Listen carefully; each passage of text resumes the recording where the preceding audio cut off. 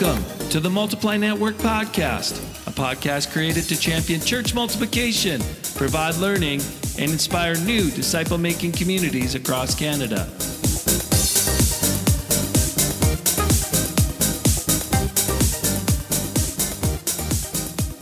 Hi there, welcome to the Multiply Network. So glad that you jumped on today. My name is Paul Fraser, and I'm the host, and excited about the conversation I had with David Burke, who works at Ryerson University in Toronto, leading a ministry called Lifeline. Trevor Gingrich from Humber College, leading there in Toronto at a ministry called The Embassy. And Adam Gilfillan, next-gen high school campus communicator, travels all over encouraging high school students, works with the next gen. And we talk about discipleship. They're all Mission Canada workers, and Next Gen is one of the 5 priorities that Mission Canada works with. Mission Canada also does cultural language groups ministry, Indigenous Canadian ministry, Quebec and Francophone Canada, as well as working in our urban centers. And I talked with David, Trevor, and Adam about some important things as it relates to discipleship. I want you to know these guys are practitioners. They're doing this every day. And I asked them, when do you think the discipleship process starts? And how does it look for you? How has COVID changed that? And what are you thinking about these days as it relates to the future of the ministry you're engaged in? Man, there's some great content and insight, and it's coming up right now.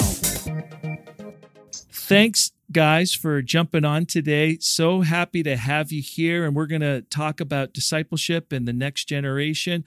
David, why don't we start with you? Tell us about your ministry with Mission Canada and why it's such a good fit for you.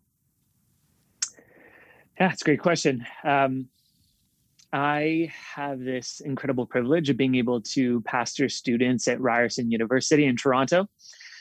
Mission Canada has been a phenomenal fit for me because it's provided me an accountability structure, a support system to kind of provide legs to the dream that God placed in my heart. And so Mission Canada, when I came to them with my dream, they didn't try and fit it into something.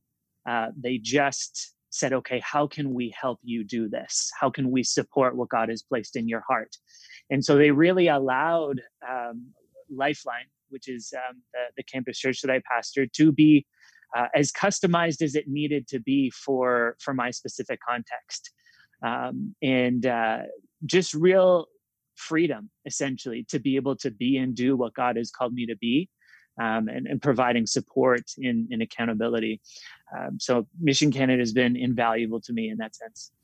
We really love Mission Canada and what Brian and the team are doing. Thanks, David, for jumping on today. Trevor, why don't you share a little bit with us why Mission Canada is such a good fit for you and maybe what your ministry is at Humber? Sure. Thanks, Paul. So I pastor a campus ministry at Humber College in Toronto. And I'll start with a bit of backstory. When I went to college, I was and just felt called to ministry.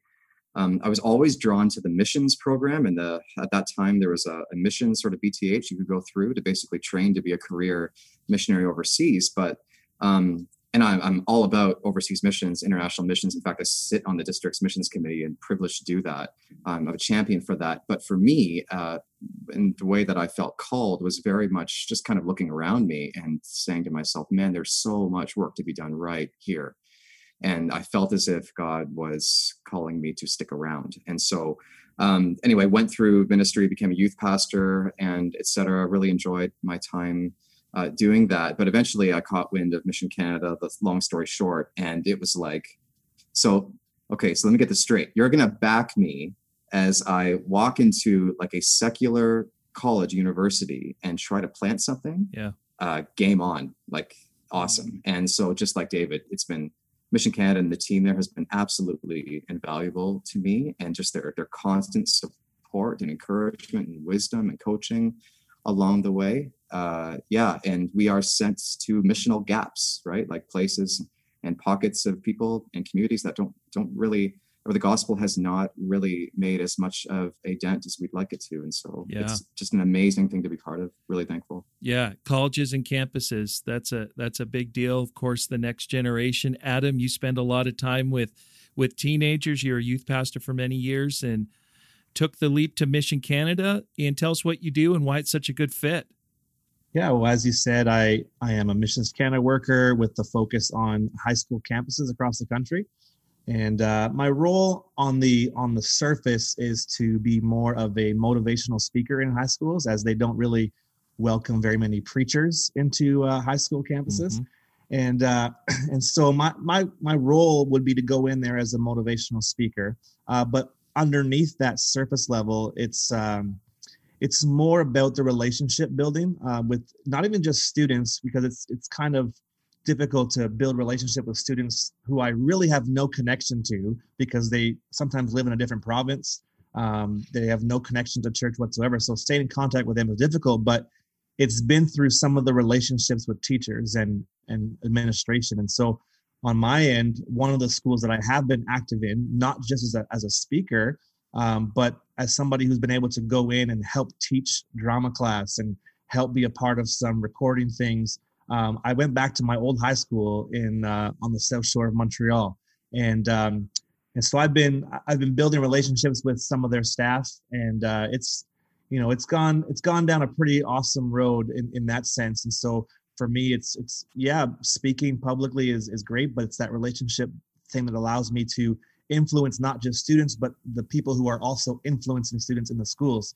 And for me, I'm really thankful for Missions Canada, what they've allowed me to do. As you said, I youth pastored for a few years. I was 8 years here in Ottawa. Previous to that, I was 3.5 years at a church in Montreal, and took the leap to become a full-time communicator. Wanted to be an evangelist, but still had a real heart for high schools. And so as I do Missions Canada work, which is what's allowed me to do, it's allowed me to stay true to my passion, which is to bring change through communication. And so they've allowed me that opportunity both in schools, but also on the side as an evangelist at conferences, camps, retreats, all that kind of stuff. Yeah. And just, for those who are unfamiliar with Mission Canada, Trevor made, allusion to it, is that really Mission Canada is about, filling the 5 gaps. And I don't have time to go through all of them, but one of the big ones was Next Gen. And that's what we're talking about today as it relates to discipleship. Jesus gives us this great commission, this, saying, go into all the world and make disciples. He didn't tell us to necessarily plant churches, although that's an outflow of that. He didn't tell us to do a lot of the programs, but they're all tools that build towards this one big thought. We are about making disciples, and we have to be thinking about the next gen. So, Trevor, we're going to throw this next question to you as it relates to discipling the next generation. When do you think the discipleship process starts? And then how does that process look for you in your current context of ministry? Sure. Yeah. Ministry at Humber is really kind of interesting, because one of the reasons why I chose eventually to join up with Mission Canada is that I really valued an opportunity to speak to outsiders, like those who are outside of the Christian faith. And so what we have at Humber is very much like on a Monday night, for example, we meet in this massive, very open air sort of context, the student center. It's actually the school's cafeteria too. It's kind of like a Catholic gymnatorium, and has it's full of people that are just scarfing down pizza and doing homework or whatever they're doing while the service is in session. So while we're teaching and worshiping and all of that stuff, you have all kinds of people that are outside of the Christian faith that are listening in all at the same time. That's great. And that's an amazing opportunity. And so when I think about discipleship and themes of that nature and what we do at Humber, like what I'm often trying to do, like especially in the teaching and the music and discussions and everything else we do, because we're so public, is I realize I have a keen sense that I am speaking to those that have either no history or meaningful connection with the Christian church or very little.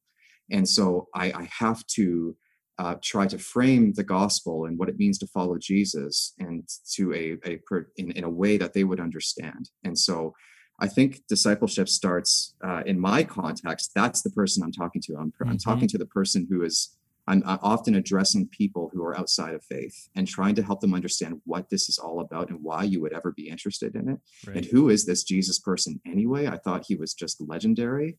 He's a real guy. You mean there's history behind this? And from there, we lean on Christian apologetics and other ways and means of helping students understand that, yeah, there's a lot here when it comes to the Christian faith, and you may want to explore some of those deep-seated questions you've got rolling around in your soul, So yeah, that's I don't know if that answers your question very well, Paul, but that's it just reminds me, how much fun it is to talk to someone who's got questions. Yeah. Yeah. Like just to be around people that don't think like me, don't act like me, don't hold the same values as me, and they've got questions about this man named Jesus, or they have questions about why I do what I do or how I think what I think. And I think you're right. I think people start the discipleship process early, and I love that open air idea where it's like they can be a part of it, but not really. Yeah, that's great. Yeah, one thing, if I can add this real quick, is that one sort of guiding sort of ethic we have at the embassy is that you can belong before you believe. Yeah. It's the idea that you are welcome. And we say this all the time. And this is also very core, I know, to how David and Giselle do things at Lifeline as well. But it's the idea that we have students in our community that come on Monday nights that engage in discussion, and they're very much a part of the life of the community, but they are not yet Christian. They're not necessarily there yet. And that's okay, because we're trying to give them a place where they can belong and journey until they reach the point. So if we can move students from 0 to 1, that's a win. If we can move students from 0 to 10, that's a win too. But it really depends on their own journey and sort of where God is taking them. Yeah, we have to think about discipleship as a journey, not a destination. Yes. Yeah, excellent. Absolutely. David, something similar. I know you had similar context. You're planting, have a church on campus. When do you see the discipleship process starting for your context, and what does it look like for you? It's a fantastic question.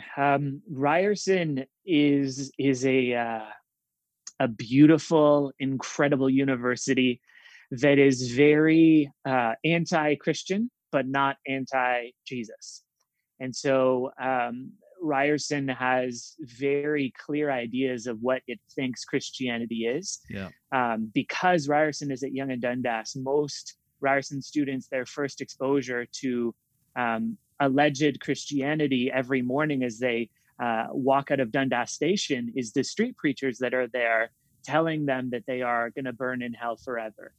And so when we get a chance to meet them later on that day, we're having to undo their preconceived notions of what Christianity is. So in our mind, the discipleship process begins there. And trying to undo some of these, well, Christianity is this. No, Jesus never said it. Well, no, actually, that's not who Jesus is. That's not what he taught. And so it's so much fun. It's such a beautiful adventure. And one of the ways that we've been doing that since we started is we have something called Tough Question Tuesday, where we invite students to ask questions on anything from sex to scripture, relationships, drugs, alcohol, any topic. And we open it up for discussion. And so we'll have students that are atheists, agnostics, strong Christians, Buddhists, etc., all engaging in this discussion. And at the end of every question, we close it off with what the Bible says about this specific topic. And it's so cool to see people's faces change when they realize what they think the Bible says about something is not necessarily actually what it does. And so again, trying to reframe the conversation and actually encouraging doubt. We have students who come from Christian backgrounds and they timidly submit these questions and they'll say, like, I've never been able to talk about this before, but working through this issue or this doubt has helped strengthen my faith. And so as far as discipleship goes, they're taking a massive leap forward when something that was slowly eating away at them, this doubt, we actually air it out, right? We stretch their faith like taffy in a safe atmosphere. So I'd say the discipleship process definitely begins before they actually know Jesus. And like Trevor said, we want them to be family first. Welcome prodigal sons and daughters home. And then it's like they reach this point where they realize they are home. They've been in the house for a while and not even realize, oh my God, that this is where I was supposed to be. And I just love that. There's so much stuff, David, that we could just drill down on. The aspect of having to undo some preconceived ideas about Christianity. You know, we seem to think a post-Christian context has no Christian, no idea what Christianity is, but media and, loving, I'm sure people who love Jesus but are doing it the wrong way are not helping people move closer when you're speaking a message of condemnation. And then just that doubt piece, I think that's a big part. I'm sure, Adam, you run into that a lot with both, those that have faith and those that are hearing the message you're sharing maybe for the first time. And obviously you're a person that believes discipleship starts early.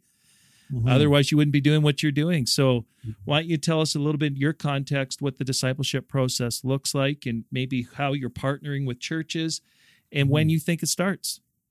Yeah. Obviously my situation would be different than both Trevor and David because I don't actually have a church campus, right? I'm not starting some church on high school campuses, although it might be a good idea. I mean, we should have a conversation about that, but I'm not, it's not what I'm doing. A lot of times I would go in and then I would leave. And so for me, my belief, as you said, is before they ever even say yes to a relationship with Jesus. Even though I haven't been perfect at it, I love to live by the rule of we reveal him so that others can receive him, right? So before they ever say yes to him, I want to model what it looks like to be a follower of Jesus, right? And I think that's a huge part of the discipleship discipleship process is the making of the disciples as Christians, to them saying yes to Jesus. And so a lot for me is based off a relationship. And to give example, one of the teachers that I have invested my life into was my drama teacher 20 years ago. And we still have conversations today. She's not a Christian, but over the course of our friendship, she has made statements like, I'm not saying I'm going to go out and become a nun. Remember, Catholic background in Quebec. Yeah. But she says, but my opinion of God has changed. Wow. She has said in our journey, in our friendship, she has made statements like, if pastors were like you when I was growing up, maybe my life would look different. And this same teacher, again, not a Christian, knows who I am, knows what I want to do, has actually gone on my behalf without me even asking to the administration at her school and said, we should hire him as a on-campus, she said, we can't call you a pastor, but we'd love to have someone like you here because our students need someone they can talk to and go to. And, we've had conversations with, like, Adam, my marriage is struggling. I don't want it to end in divorce. Can you pray for me? Like, these are the conversations. And so for me, my whole thing is I want to reveal, who God is to me, what my relationship to Christ is. And I want to be as authentic as possible, letting them know, like, look, being a Christian doesn't mean life is easy. Mm-hmm. It means that even though we go through difficult times, we still have someone who walks through the difficult times with us. And so I try and model what it looks like to be a follower so that they are fully prepared. When they say yes, they know what to expect. Yeah. So that's so important. And again, I love that idea of just revealing before they receive.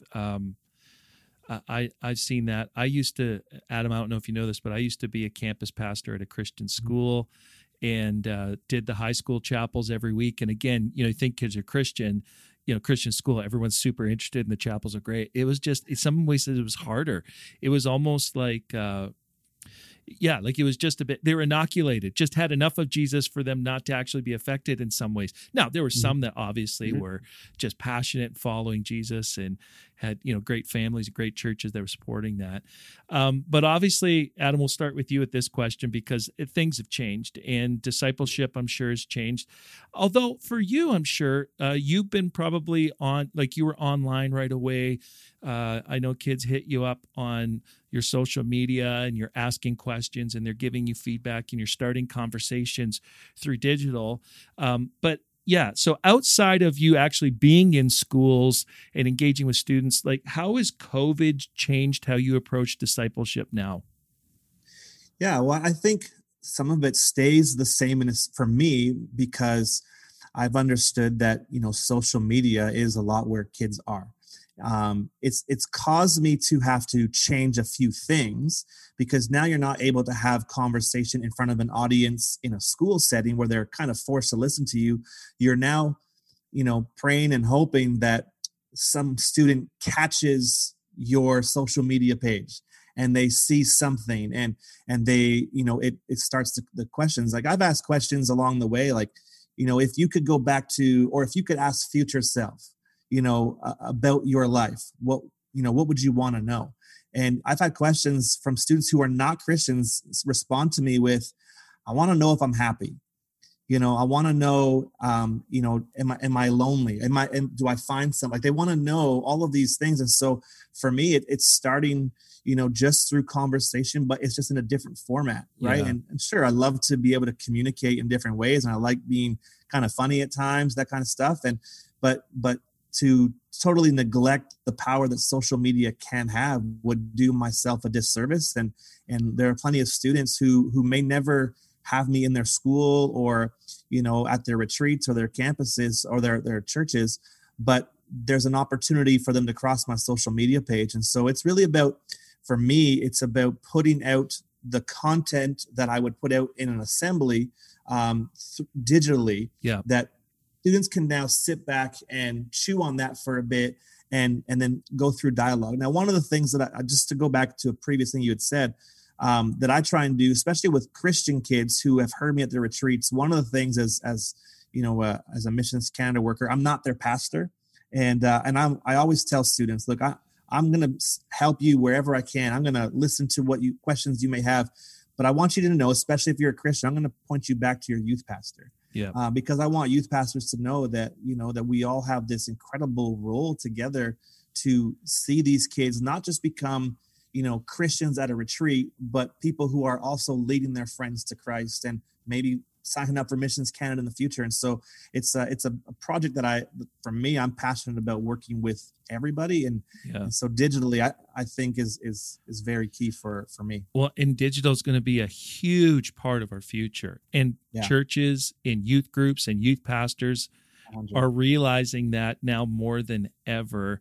And COVID has really changed that. And just getting back to that catalytic aspect of a guest speaker. And, I've been the guest speaker quite a bit, and you go in, you pour your heart out, but really, it's the follow-up. It's the connection after the retreat is the connection that really, I remember I took some kids to YC, and, back in Alberta, we had YC here, large gathering, and one of the speakers got up and just said, Jesus loves you, Jesus loves you, Jesus loves you. My whole youth group stood for salvation. I felt but what it was for them is they'd heard it, and then they got it. Yeah. And sometimes a guest speaker or the right post or a conversation, I've had conversations through Facebook Messenger with people, sharing Jesus with them. And it all matters, and it's all building towards that day that hopefully they will all receive Jesus as their Lord and personal Savior. And so I love that. And we can't ignore the digital. Trevor, I know things have changed for you this fall. We were talking about it offline. Not sure if Humber's going to be back or hardly any students are coming back. How have you guys made the adjustment for discipleship now moving forward and into the fall? Yeah, so Humber, like many schools in Ontario, is going to be largely shut down.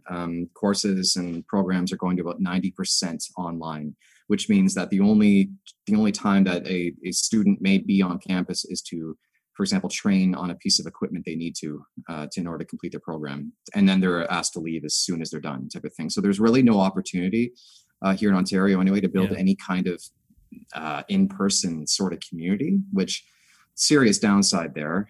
So the challenges are huge. At the same time, like what we've noticed, what we did is we used from March up till now is basically some sort of a test phase. Like, okay, so see what's possible. Like, what can we do in this season? And that's been really helpful because we've learned a little bit about what can work and what will not work. Throwing stuff at the wall, seeing what sticks. Yeah. And we've noticed a couple of things. I feel like there's a couple of pros and cons to this whole situation. Some of the pros are just, well, first of all, I think all of us around the table are super lucky to work with the next generation because there's no learning curve. Right. I know that some churches having to adjust to online ministry has been a bear. And I totally get that. Lucky for us. So this is why I try not to complain, right? Because there's no learning curve. Like they all get it. They use their smartphones for everything. So it's fine. Also, I've noticed, and I'm curious as to the others around the table if they've noticed this too. I've noticed that in our conversations online, like our large group and our small group sort of conversations go deep, and they go deep very quick. And it's really kind of interesting there. So, for example, like the introverts in the community, like we have discussion every Monday. We're heavy on discussion, but the introverts in the community, you don't usually hear from quite as much. But oh my goodness, now it's a different situation. I think it might be just a level of loneliness everyone's experiencing and just a thirst for real friendship. But at the same time, like it's given the introverts and the quieter ones a real voice. They seem more willing than ever to share deep things about what's going on in their lives. So discussions have been amazing. Like I got off a call once and I went upstairs to Becky and I just told her, I think I just had the most incredible discussion with young adults I've ever had. And it happened online. It was just one of these moments where it's like, wow, we talked a lot about a lot, and it was very, very good.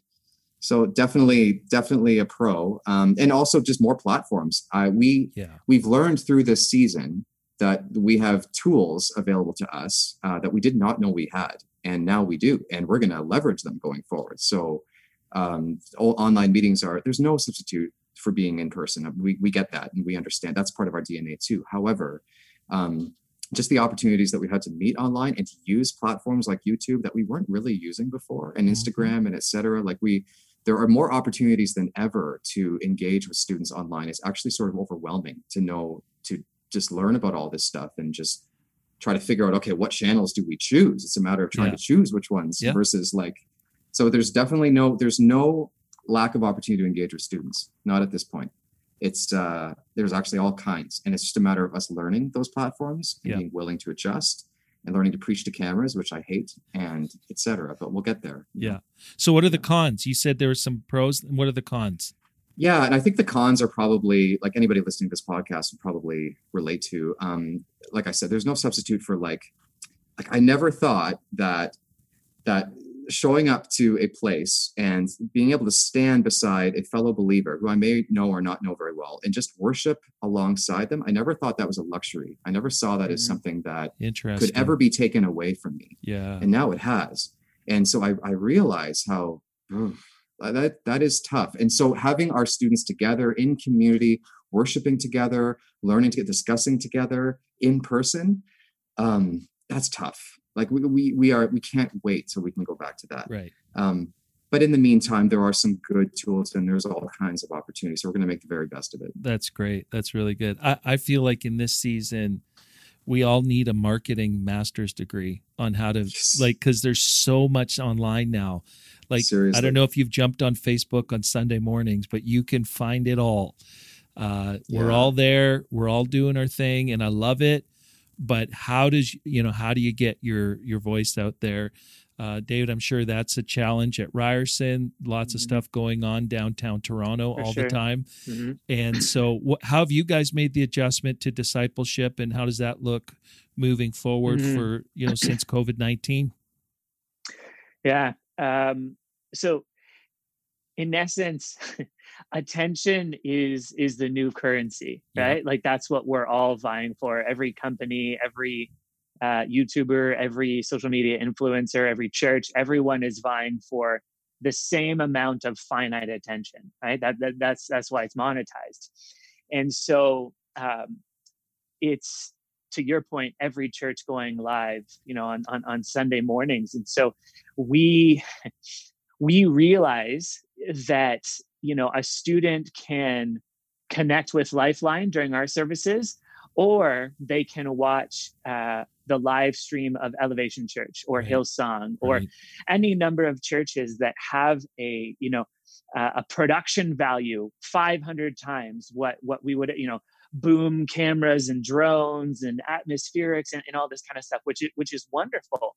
And so we had to make the decision really early on to not try and replicate what we're not, but to lean into who we actually are. That like what can Lifeline bring to the table? Why were students coming to Lifeline before COVID?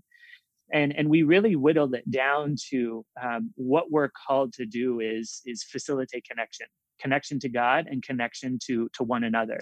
Students are desperate. The connection to one another is usually the gateway. That's why they come, because they're looking for to identify with a community. And so as soon as COVID hit, we moved our services from in person to on Instagram Live. We figured they're already on Instagram scrolling, so why not just do our service there? And so we had our worship leader leading from his home remotely in Scarborough, and I preach a message from my home here. And we moved our Bible studies on Zoom. And honestly, I feel like the hero in this last season for us has been FaceTime.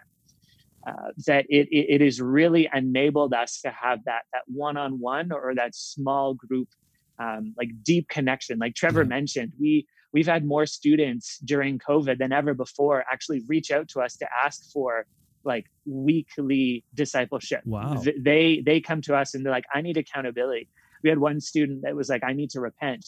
And so it's almost as if COVID has peeled back all these layers. And like Trevor said, conversations begin and it's like they're just pouring out their heart. And so I don't think COVID has necessarily created new problems in our lives so much as it's caused the ones that were already there to bubble to the surface, right? All this time to think and contemplate. And so God's been doing incredible work in the lives of students in and through that. And so we're just really trying to play to our strengths and not try and be what we're not try and replicate something that we never will be able to, but to be, this place, this church that facilitates connection. Yeah.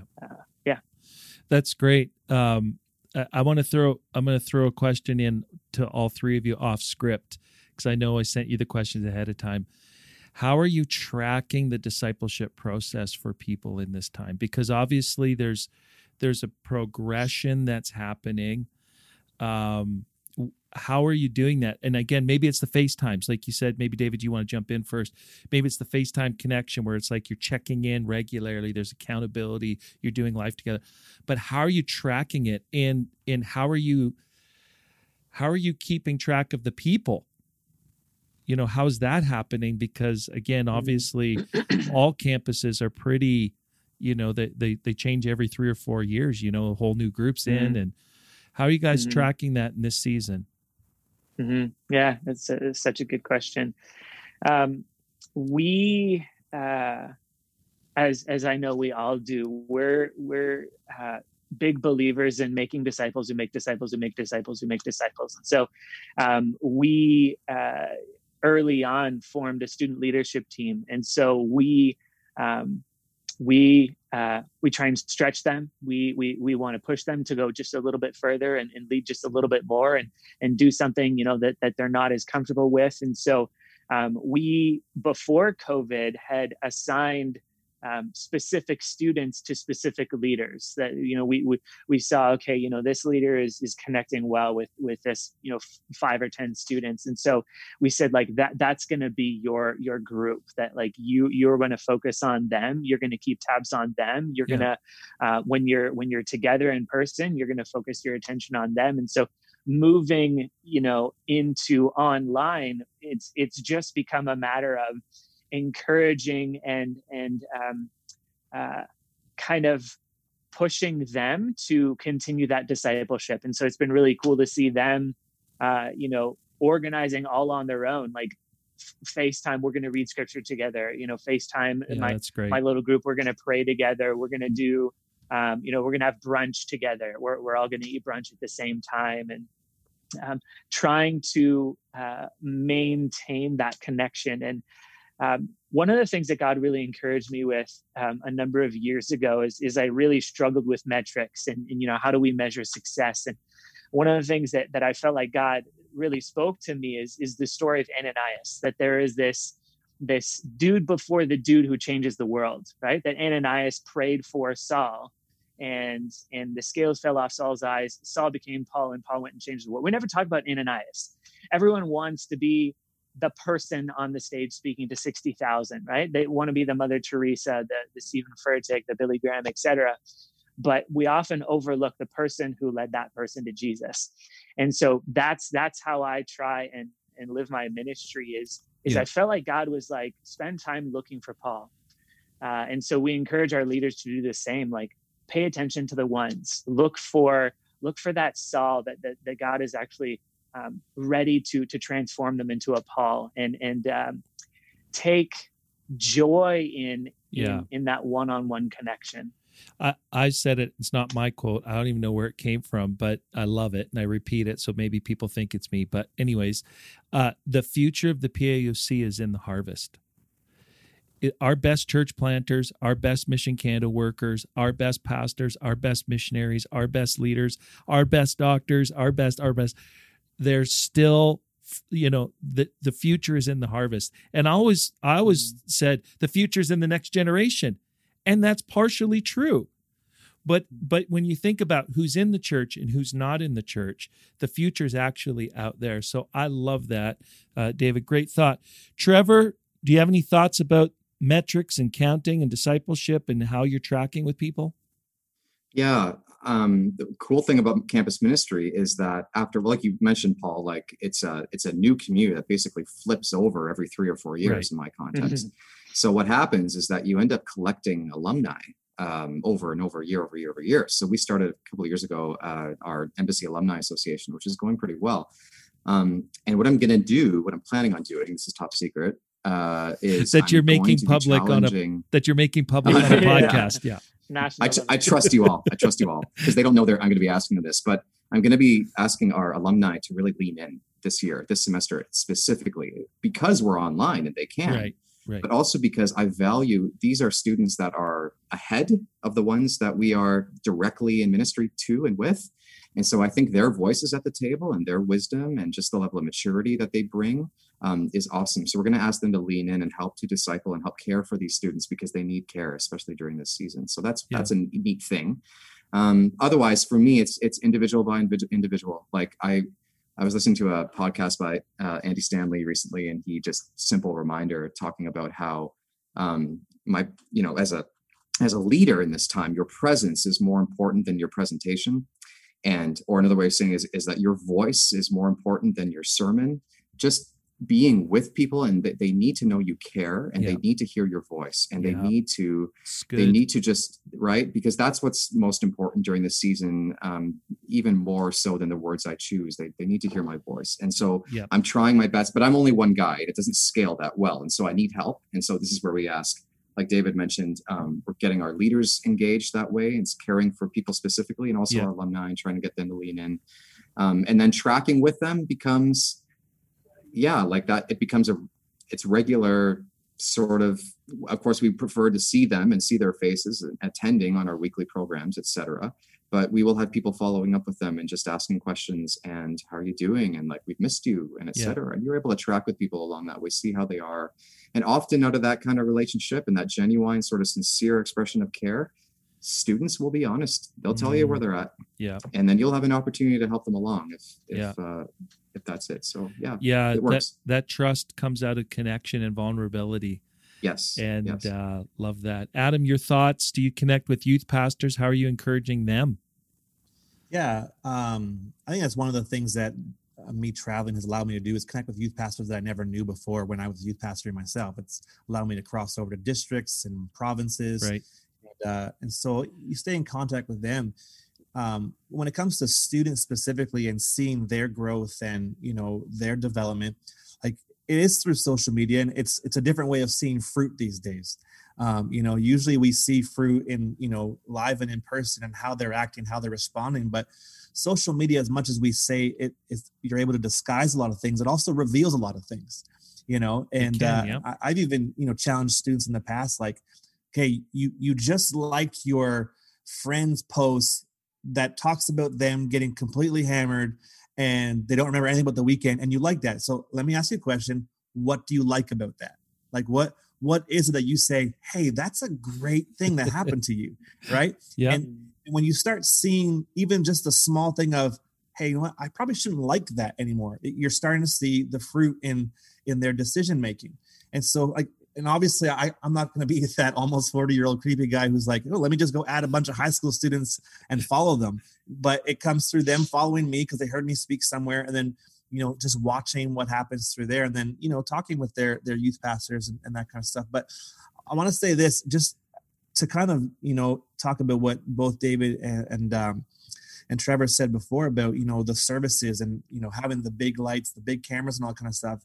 If I could be honest, I actually think the way that, or the church that will be the most successful going forward during times like this with online stuff is going to be the church who can do much more after the service is over. And I think, you know, I know somebody who is about to launch a church online. And my first question to him was, okay, so what do you do for somebody who gets saved? Right? Because if it's just about a service, if it's just about the production value, they couldn't go watch anybody. They can just point them to whatever services out there. Exactly. There's a lot of resources for that. But what are you doing after they say amen? What are you doing to build relationship? What are you doing to walk them through things after the service is over? So sure, do I think quality of video needs to be good? Yes, please invest in that. But what I really believe is, after the service is over and after you've broadcasted 5 times a day, what do you do for people? And I think that's going to be the biggest thing going forward. It's the follow-up. It's the buy now button. Once they hit buy now, what happens? Like, what happens when they're engaged or they have a question? We can't just be a push content, organization. We're just pushing content. There needs to be an opportunity for conversation. Yeah, go ahead, Adam.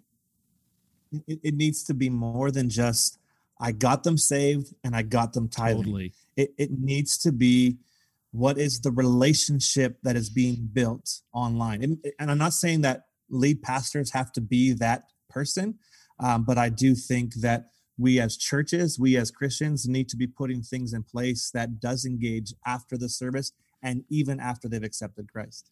And especially if you've engaged them digitally. There needs to be a way to engage them again digitally. 100%. Yeah, until you can open up your doors, until you can have gatherings or small groups or watch parties to invite them to. That is a great thought. All right, last question. And maybe, David, we'll start with you. What are you thinking about these days as it relates to the future of the ministry you're engaged in? What are the things rolling around in your head as you think about Ryerson? Yeah. So when COVID started, we had no idea how long this was going to go for. So it's already well exceeded what I was ever expecting. And we're not sure when things are going to be back to a normal where we're able to have services online. So being that for the next while, it is online, we've been asking ourselves, what is it that students are consuming? Like, where are they spending their time? And, students, as we talk to them, they spend more time on YouTube than, like, some of them don't even watch Netflix, or Disney Plus or Hulu or Amazon Prime. They're like YouTube. And so many of them will like watch YouTubers that will, talk for an hour or 2 hours on whatever on their day. Some of them broke our heart. They were sharing that they'll watch videos where people will prepare dinner, sit and eat dinner in front of the camera in silence. And they watch these videos so that they don't feel as alone. And so one of the things, as we look to the future, it's how do we create content that is in the format that they are used to consuming. Yeah. So not how do we do church online, but how do we do online church? Like, how do we be the church online? And so we're trying to figure out ways of how can we present a sermon like a YouTuber would, instead of like Bible podium, et cetera, how can we be, how can we speak more in a way that they're used to hearing? Great. How can we present that message of Jesus in a culturally relevant way online? So that's one of the things that we've been thinking about as far as like this fall, the future, again, trying to use that to bring students into the family for those one-on-one connections, for our Bible studies, for weekly one-on-one discipleship, etc. Yeah. Yeah, that's something that I think all churches are having to wrestle with because, guys like Andy Stanley said, we're not having any in-person gatherings till the beginning of 2021. They've just gone out and said it. I think there's a very real possibility that we're rolling into 2021 without having, even having our full services and all the restrictions eased. I think we're in this for a little bit. So what does it look like? And I've coached churches and pastors the same exact way you're thinking, that the online audience wants something different than just a reproduction of the Sunday morning experience. There needs to be what are they consuming? So I love that. Thank you, David, for sharing. Trevor, what's rolling around in your head these days as you think about the future at Humber? I was wondering if we could come back to me in about a year. Yeah. Then I will have a better answer than I'm about to give you, because I'm in the same place as David. I'm learning a ton right now about all of this and trying to figure out what the future looks like. One thing that I've been I've been challenged on is that so many of us are used to looking out, and we always say that numbers don't matter, numbers aren't the main thing. But the reality is, like, even for me, looking out and seeing bodies in chairs is often the metric I use to determine my reach and my sort of how I'm executing my calling and my ministry, and et cetera. But the reality is that that's not true. It's certainly not true right now. Right. And in the future, there may be we know that there is other ways of reaching people than we've used before. And I have to be okay with that. I have to be okay with the fact that, if numbers begin to dwindle, but we're having a really good online reach, like I've got to switch my thinking a little bit that way, because I'm just so used to, okay, well, how ministry looks at Humber is like putting people in rooms and putting people in chairs and I love seeing that. And I love in-person ministry. So I'm feeling challenged lately because I'm realizing that, oh my goodness, there's all kinds of opportunity for reach and even discipleship online and et cetera. But I have to be okay to make that switch in my head and heart and realize that, look, at the way that the ministry has looked for the past 12 years, it may look a little different going forward. And I've got to be okay with that. It may look a little different. It will. Sorry, that's my hesitation you're hearing. Yeah. Come back to me in a year. Yeah, we will. Maybe we should come back to it a year and see how our predictions panned out. Right. I love what you said, though. If you don't position yourself as a learner in this season, you're going to be in trouble. Totally. You got to be. Totally.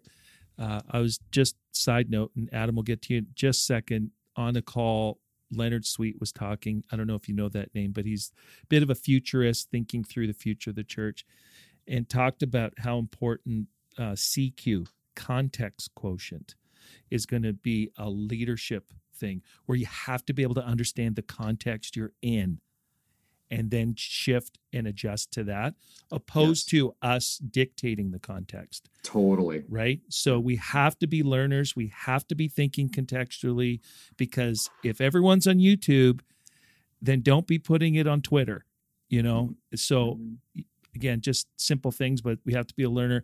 Adam, you're living in this world. Things are shifting. You don't get to communicate in front of people like you used to, but maybe you get to communicate to more people than you've ever done through social media now that you're spending more time there. How do you see it shifting and changing for you in the future? Yeah, I've realized for a while, even before everything kind of happened, like YouTube was going to have to be the biggest transition for me, putting in some actual, I guess, quality stuff. Sure, the content is what brings out the most quality, but just being able to sit there and think it through and put it out there. And for myself, I try and use as many different platforms as possible. Like I'm even on the TikTok thing and, doing different TikTok, things. what's that? Yeah. And so I got people who think I'm really weird on that stuff, but I'm just trying to have fun with it and just trying to normalize the conversation, right? And let people know that there is a human side, even to myself, who has been a pastor for a good portion of his life. But YouTube is definitely the place where I see the biggest transition happening for a lot of people. And for me, I'm getting ready to start something there, and it's really about creating conversation. Answering the question like, who are you, right? But doing it in a way that is welcoming to people who may not believe what I Right. believe. Like I had started a podcast that was all about, people telling their story. And it just so happened that most of them that I interviewed were Christians. But when asking certain questions, I want to know, okay, so for someone who doesn't believe what you believe, what advice would you give them? Right? So the person who we believe that God heals, we believe that when it comes to mental health, that we can go to God, but there's more to it than that. So what would you tell someone who doesn't believe what you believe? What Right. advice would you give? And so for me, it's about bridging that gap between what we believe as Christians and what others would not believe. And trying to, for example, I can go onto YouTube right now and search up David and Kristen. It's a great YouTube channel. You should go and watch and subscribe to it. And there's conversation that takes place, right? And that's what I think as the church. Yes, your services, but what are we doing on social media to create conversation that starts a dialogue? Not just you put out all this information, but are you welcoming the content back to you? Yeah. And making it easy for Yeah. people to feedback you. Yeah. They don't have to go looking for an email address. They don't have to look Exactly. for, just make it easy. And then when you say you're asking for feedback, thank them for it. Just simple little things. But, and conversation is going to look a lot different in the future. Could be just a lot of texting, a lot of conversation and comments in Facebook and YouTube. And we know how some of those can spiral out of control. So you have to be careful, but man, it's just so much changing. I'm reading some stuff on white water change opposed to calm water change, where white water is always disruptive. It's continually disruptive, and it has no real clear end to the disruption. And you have to be flexible. You have to be adaptable. And I'm hearing that from you guys. Thanks for jumping on today. You're doing a great job. You care about the next generation. That's a big, big part of my heart. And I think what you're doing is fantastic. So thanks for doing that. Thanks for jumping on today. So appreciate it. Thank you. Thanks, Paul.